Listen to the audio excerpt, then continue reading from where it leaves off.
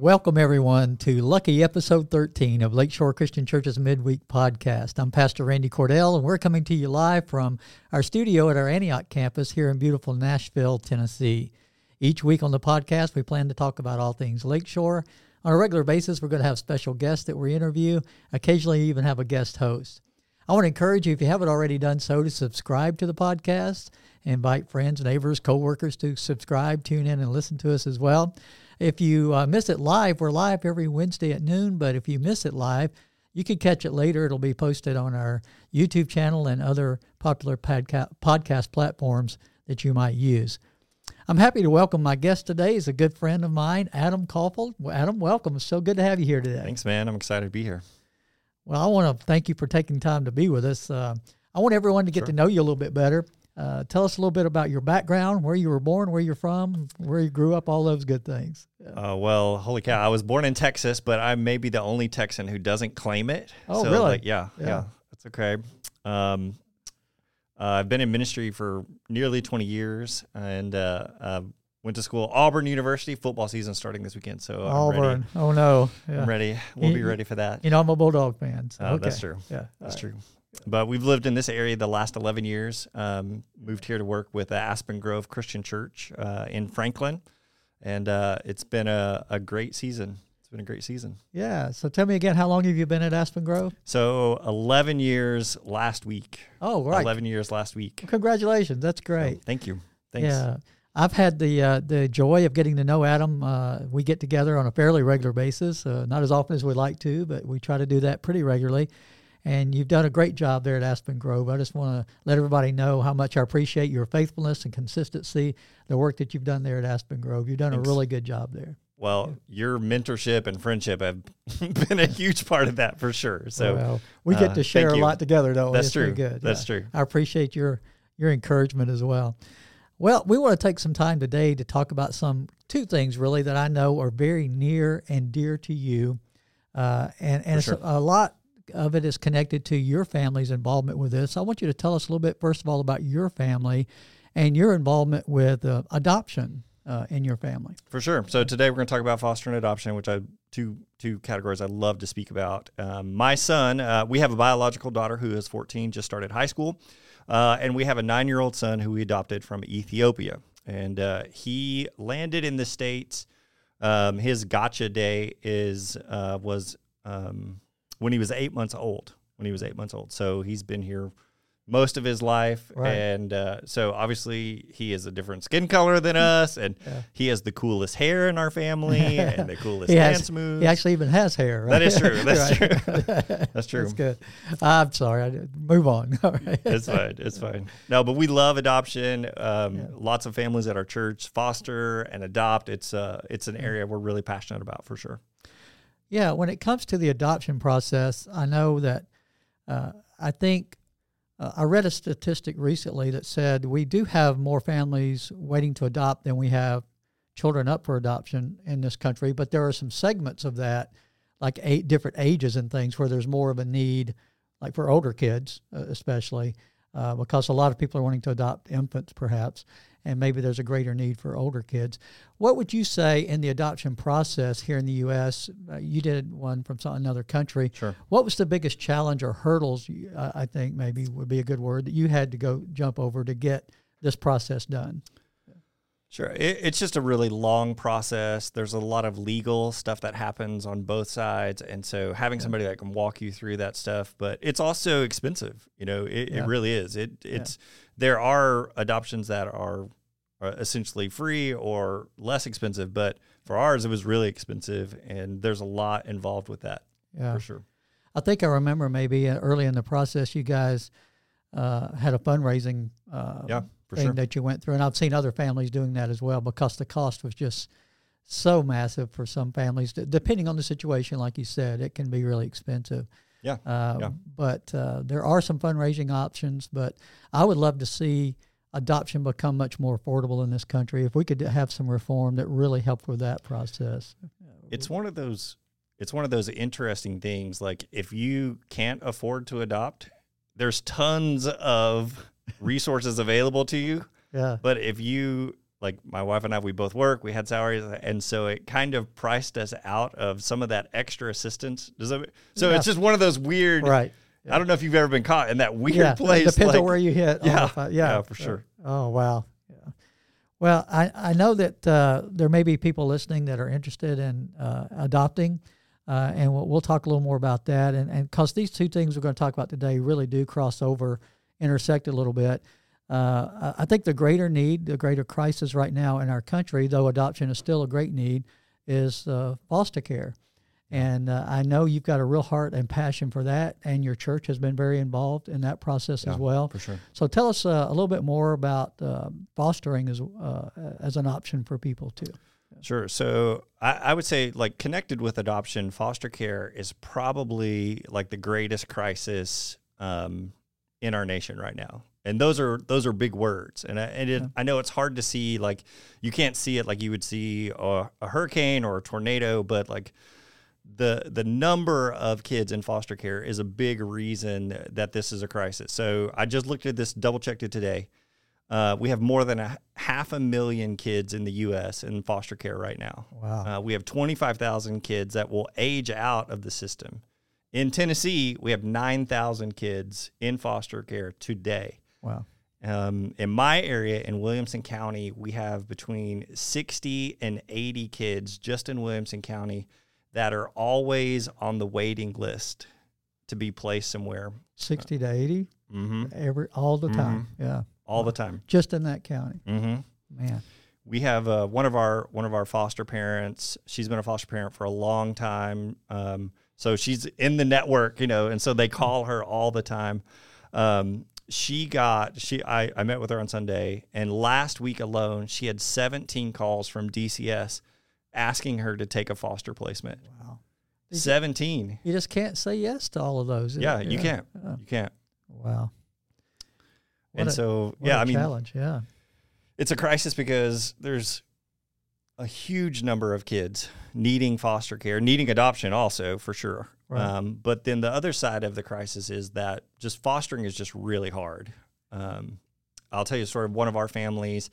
They had a heart to love on kids. They had a heart for fostering, a young couple. They didn't have any kids. They both were working parents or, working adults, did all the foster training. Everything happened. And they were on the wait list waiting to get the phone call. Yeah. And so DCS called at 5 a.m. and said, hey, we have 2 kids that are available for you. Would you take them? Will you foster them? And they said yes. 2 hours later. Oh, wow. At 7 a.m. that same day, both of those kids, a 6-month-old and 6-year-old, were at their doorstep. Wow. And they didn't have a car seat. They didn't have a bottle. They didn't have formula. They didn't have a change of clothes. Yeah. They didn't have anything. And so, like, just that kind of shock value. But then, foster families really struggle for support. I mean, fostering is tough anyway. We say, when a family comes to me and says, hey, I want to foster, I say, are you crazy? Because we think fostering is crazy, but I think it's the best kind of crazy, if that makes sense. It makes sense. I love that new, it's fairly recent contemporary Christian song, Crazy People. Yeah. We need more crazy people, don't we? Yeah. For sure. Yeah. Speaking of it, like crazy people, there was another family that we've worked with, and similar situation, young couple without kids, had a heart for fostering, went through all the training, and DCS called them and said, hey, we have a sibling set of 4 boys, all under the age of 8. Oh, my goodness. Will you take them? And because they're crazy, they said yes. Yeah. They did. They said yes. And then DCS called them 2 weeks later and said, oops, sorry, we have a 5th sibling, an infant. Will you take him? And you know what that family said? They said yes.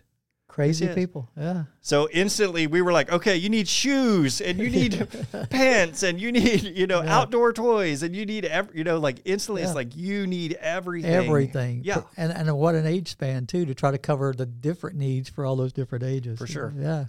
And the biggest thing, so why fostering is a crisis? Like there's a huge need. And then just the process of fostering is really difficult. I mean, it's challenging. A lot of these kids have trauma. You know what I'm saying? It's tough. Yeah. But And for all those reasons, 90% of foster families quit in their first year. Wow, 90%. 90%. And so imagine the turnover of kids in that system, of how much they get moved around and how much it changes. And primarily it's because those foster families don't have support systems. Yeah, that's what I was about to say. That's got to be the biggest gap that I think the church could respond to. Yes. Both the parents themselves, fostering themselves, but supporting foster families. Yeah. Being that link that can jump in quickly and have the resources available immediately. Not just the physical resources, but the emotional, spiritual encouragement and support as well. Yeah, for sure. Yeah. So like if you're interested in fostering or adopting, like I could point to a couple of things that you can do for sure, and your church can do. One is, I would say, just educate yourself on the need. Like, I'm not sure when I said this is a crisis, you really registered, hey, this is a real crisis. Yeah. Like you would with a real crisis, oh, he's just saying it's a crisis. No, like really educate yourself on the need. And I would say in the last 3 years, that's been a big part of our church, is just learning how deep these needs go. And so you can educate yourself by talking to adoptive families or foster families, reaching out to some of the organizations that we work with are Williamson County Foster and Adoption, Tennessee Baptist Children's Home. In fact, Tennessee Baptist Children's Home is doing 8 trainings for prospective and potential foster and adoptive parents at our campus this fall. Great. And they said, hey, we want to do these trainings. Can we do it? And we said, yes. And we'll provide food and we'll provide childcare. Like, a little bit of our position as a church right now is just to say, if foster asks us, or foster or adoptive families ask us, we say yes. Yeah. There's a lot of stuff, what it's like in ministry. There's a lot of stuff that we can't say yes to, right? Because we just can't say yes to everything. But fostering is one that we've made the decision as a church to say yes to. Yeah. I love that. And certainly if we've got families interested in that training, we can try to get that information and get it. We'll post it on our Facebook page and website and things like that. So you can share that with us, and we'll get that out to help out with getting some people there that might want to go through that training. So one of the groups that really helped us increase our foster knowledge, our adoption knowledge, was Tennessee Kids Belong. Right. All right. I've seen that. Yes. So Tennessee Kids Belong came to our church, they spoke at our church, and they did trainings at our church. They do free trainings, and they even do like trauma-informed training, which is part of a process of going through understanding where these kids come from and how to relate to them. And so one of the things, just speaking about support, one of the things that Tennessee Kids Belong will teach your church is how to create a RAP team. All right, so I told you the story of the young couple at our church that had 2 kids on their doorstep in 2 hours. Right. So our church was already prepared to have a RAP team that literally just wraps around foster families. Okay, I thought you meant musical. Oh, yeah. No. Okay, all right. No. I didn't know how that related. WRAP. Okay, WRAP. Yeah. And so that family received those 2 foster kids at 7 a.m. Within 24 hours, they had everything they needed. Wow. That's the kind of response you need, yes. They have a team. Their team is maybe 15 or 20 people, and those 15 or 20 people are on call 24 hours a day. Yeah. And maybe they mow grass, or maybe they fix meals, or maybe they do respite care, or maybe they provide transportation. It's anything that couple needs. Yeah. They have a team on call for them at all times. And I think honestly, like, I can't imagine how foster families or adoptive families do it without like a support system like that. Yeah. Yeah. I think the more we can have in place like that, the less dropout rate we're going to have for those, 90% that quit in the first year. Yeah. If they don't have that, I can see that rate staying at 90%. But if you put that element in place for them, I think we could reduce that dropout rate dramatically. Sure. And what I would say is, like, I mean, the number one need is we need families who are willing to adopt, and we need families who are willing to foster. Sincerely, I mean, we need more families. And I know you mentioned adoption. So Tennessee Kids Belong, they do adoptions for sure. And they have 350 videos of kids on their website who are available for adoption today. Wow. Yeah. Like it will, like when we adopted, you know, there's kind of this process of like, at some point you do choose, you know what I'm saying? Yeah. And like, here's the book of kids waiting to be adopted, or with Tennessee Kids Belong, it's like, here's a page of videos of every single one. And my wife and I, we were like, I don't want to watch just the first one. I just want to take the first one. I don't want to look through. But you can. They have 350 kids on their website. You can scroll through pages of kids who are waiting to be adopted right now. Yeah. Right now. That's Tennessee Kids Belong. Yep. TN Kids Belong. TN Kids Belong. Yeah, I would be very interested in going and looking at, again, I'm like you, to go through those videos might be really heart-wrenching and hard. Oh, it is. Right. But it's good for people to see, at least see that that's there, be exposed to that and realize just on that one side alone, 350 kids waiting to be adopted. For sure. There. Yeah. For sure. I mean, that's part of increasing our knowledge, our education about how big of a need this really is.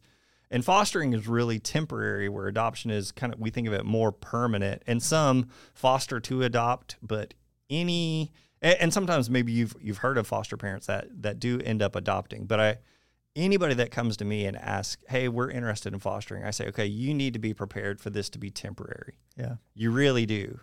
And they always say the same thing. Well, what if I fall in love with these kids? Well, like we want you to fall in love with them. It's still temporary. Yeah. And so it's one of those, like we talk about, like quality over quantity, like that quality time, whatever amount of time that is. Yeah. And it's going to break your heart when that kid is reunified with their parents, which is the ultimate goal of fostering. That's the goal. Right.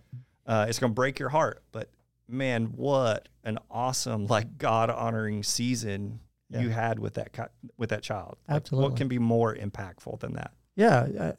It's amazing. Don't ever underestimate, even if it's a short time, the impact of that short time. If you do it well, you're representing God well, the love of the hands and feet of Jesus well to that child when they haven't had that, and there's such a void there in their lives where they need that. The impact could be immeasurable for eternity, really. For sure. Yeah. For sure. Yeah. So, like, I would say you get involved by increasing your education.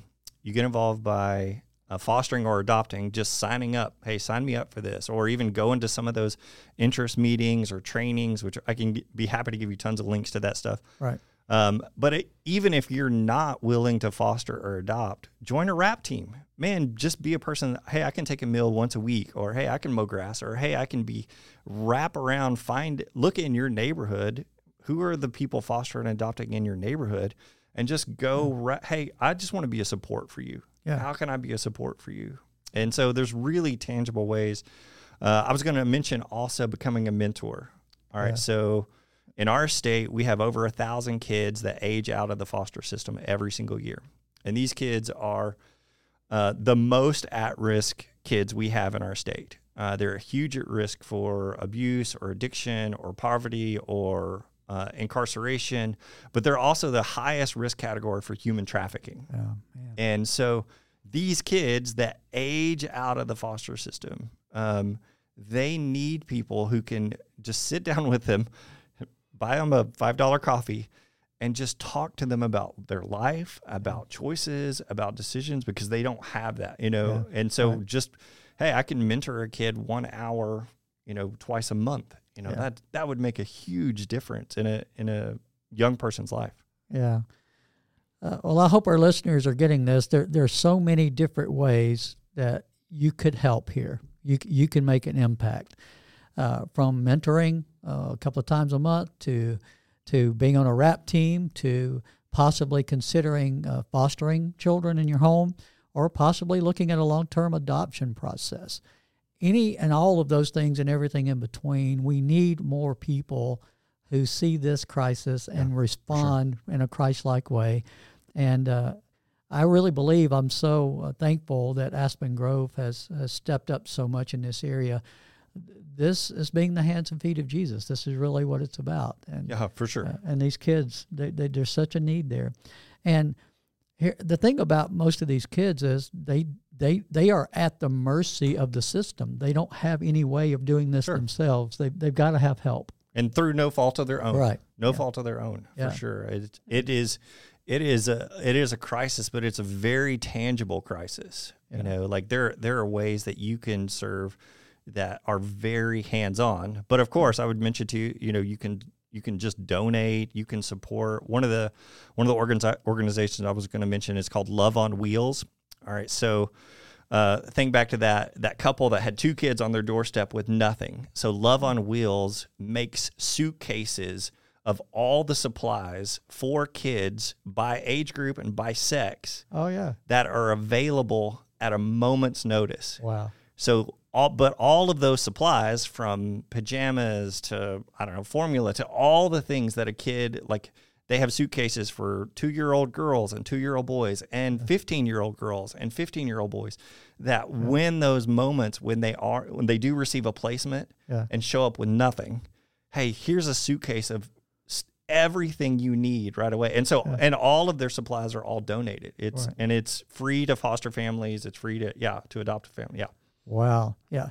So again, one more option of a way you could help out, you could make an impact, you can make a difference there. It's just by donating those specific items that they need for those different age groups, for those suitcases that they're packing and delivering there. So Adam, before you leave today, we'll try to get some of that, or you could, when you get back to your office, you could send us more of those links and information.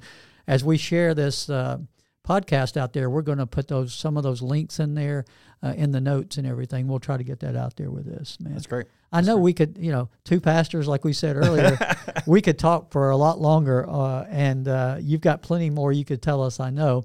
But what would you say for our listeners right now? Just one quick thing at the very end here before I let you go. If they're thinking about first steps, what's the most important? I know prayer obviously is powerful. We need to be praying about this need, but practical first steps. If somebody has interest here, what's the best, you think, first step they could take to move forward? So I would say talk to somebody who is adopted, or talk to an adoptive parent, or talk to a foster parent.